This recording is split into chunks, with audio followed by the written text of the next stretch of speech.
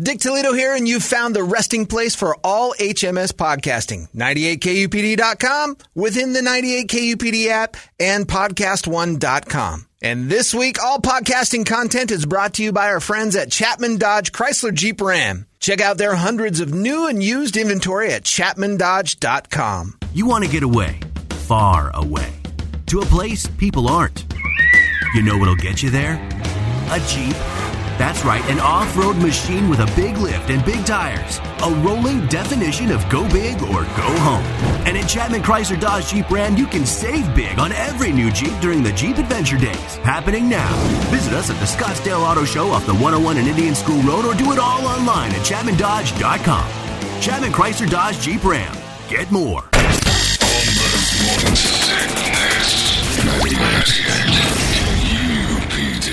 But we all feel good about ourselves on Tinder, evidently. I'm getting a ton of emails off the Brady report talking about lowering your standards for Tinder. Alicia said I had to lower my standards on Tinder from 36 to 46 to 32 to 46. I never liked dating guys younger than me, but the guys my age and older did not look like they've aged well. Not sure if going younger lowers my standards, but the younger ones are better looking and in better shape. Now, there's a chance the younger ones lowered their standards and widened their age group up to 36, but they swiped me back.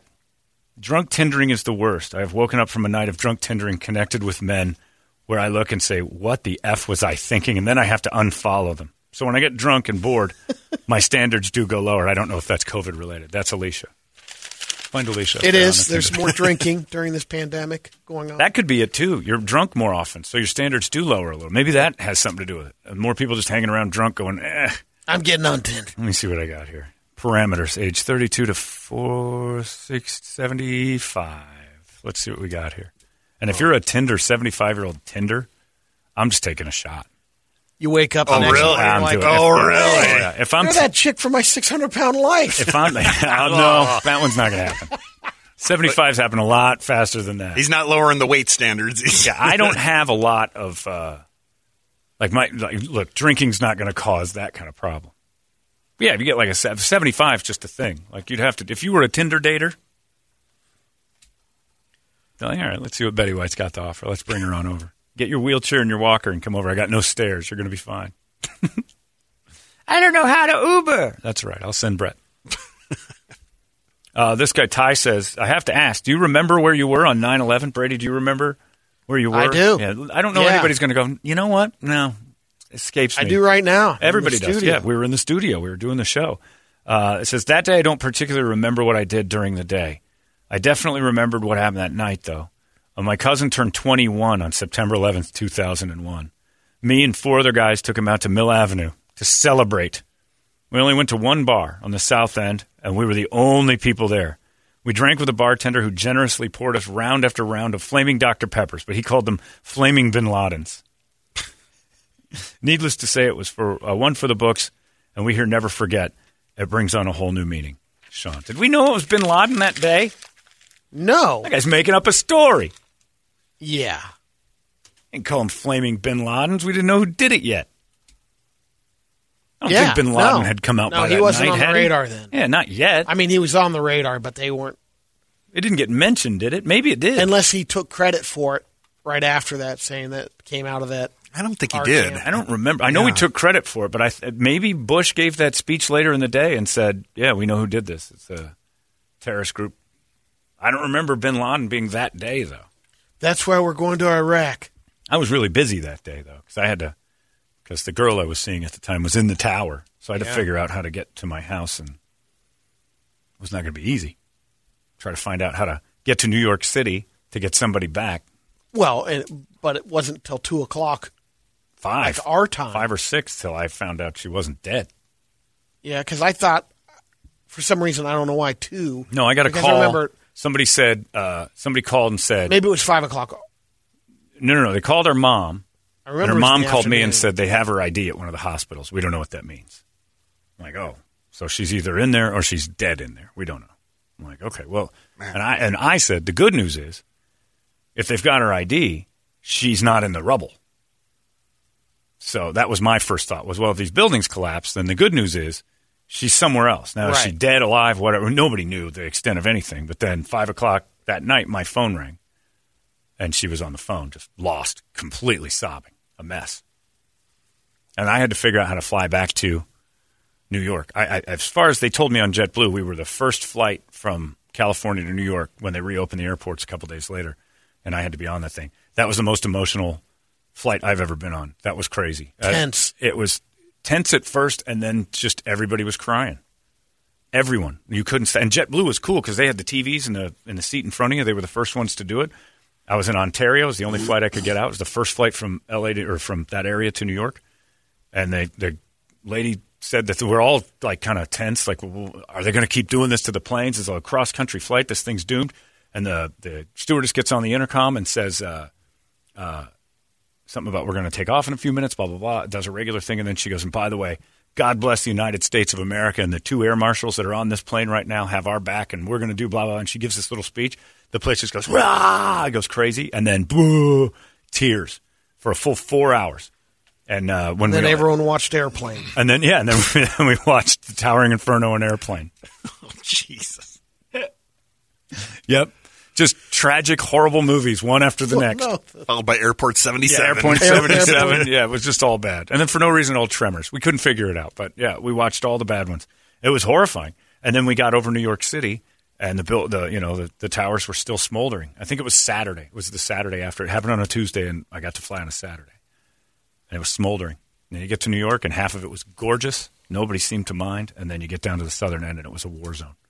But that was crazy. Yeah, I remember, too. I don't remember the bin Laden part, though, at all. I don't remember him being announced, but maybe. Might have been just rumors going around at that time. Yeah, But you call it the flaming bin Laden.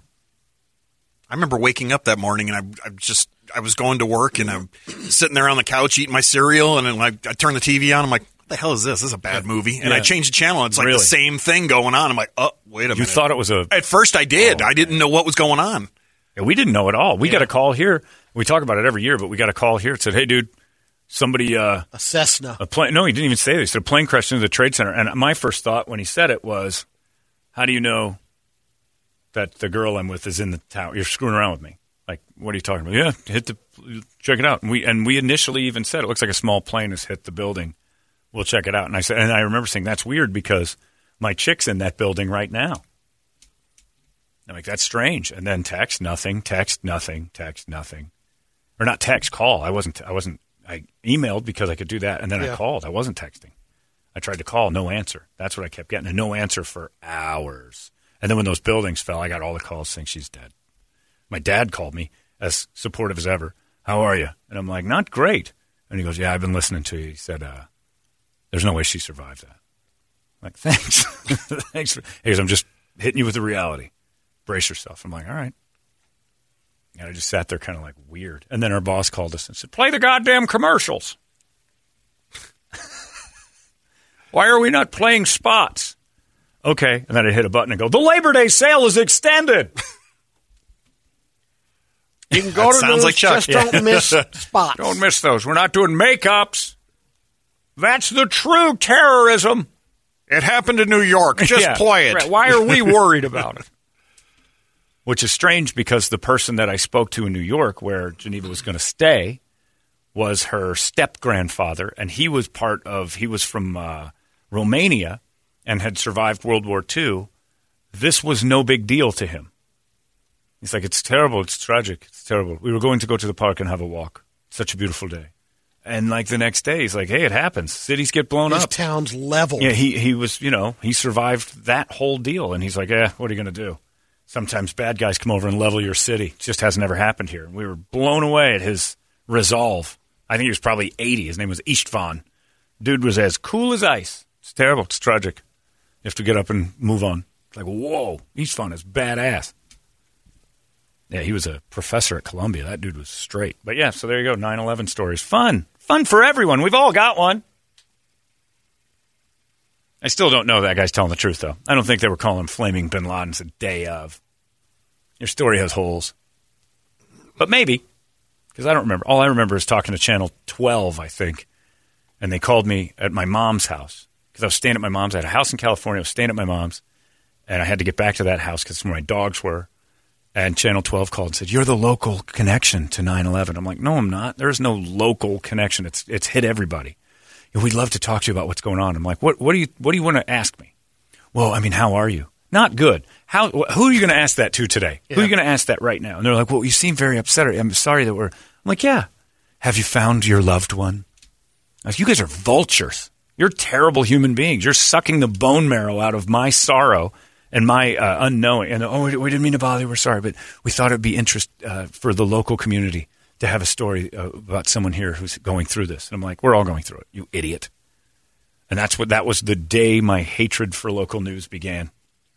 I watch it still, but it's amazing how many families talk the day. Yeah. I mean, just there was a news truck in front of my mom's house later that day. Your baby just drowned. Jesus. Right. Do you want to talk to us? Will you please? Just get a mic in that person's face. It's great TV. It's terrible. Turned them all down. It was nuts. Yeah, Channel. I can't remember. I wish I could remember the name of the person who called me. What? The neighbor next door. Like, they couldn't get a hold of. Oh, yeah. They'll never talk to the person who was tragic. But there are some that. What do you know about them? Well, I know they're sad. They're going through it. Yeah, it was terrible. That was an awful thing. Just terrible. But what are you going to do? I just remember going back and forth that morning, calling in between. Constant. I called just to see if there's a response on either side. And nothing. Yeah, it was weird. Definitely strange. But came out of it, whatever. It didn't kick in for me as much like I thought. And it could have been denial, but I'm like, I know. I felt she's okay. She's okay. Right. Well, that's what you want to feel. I know. Everybody feels that. You're like, because you're walking yourself through. You can't just dive into she's dead. You got to keep some hope alive. Although later I had a pat joke that said Bin Laden, if he could have just gotten one more, would have saved me a hell of a lot of money in that divorce. Wow. It's all right. Enough time's passed. Enjoy your barbecues for 9/11 weekend. Well, there's my story. So you guys can call us. Now, I don't want your 9/11 stories unless it's good. But fireside chats, one round of whatever you guys want to talk about. Whatever you guys want to talk about. 585-9800, the fireside chats, where we give the airwaves to you. Because that's what we're supposed to do. This is your station. All we ask is you don't waste our time. 585-9800, the fireside chat's coming up next. Our country is facing a major crisis. We need to find out what's causing it.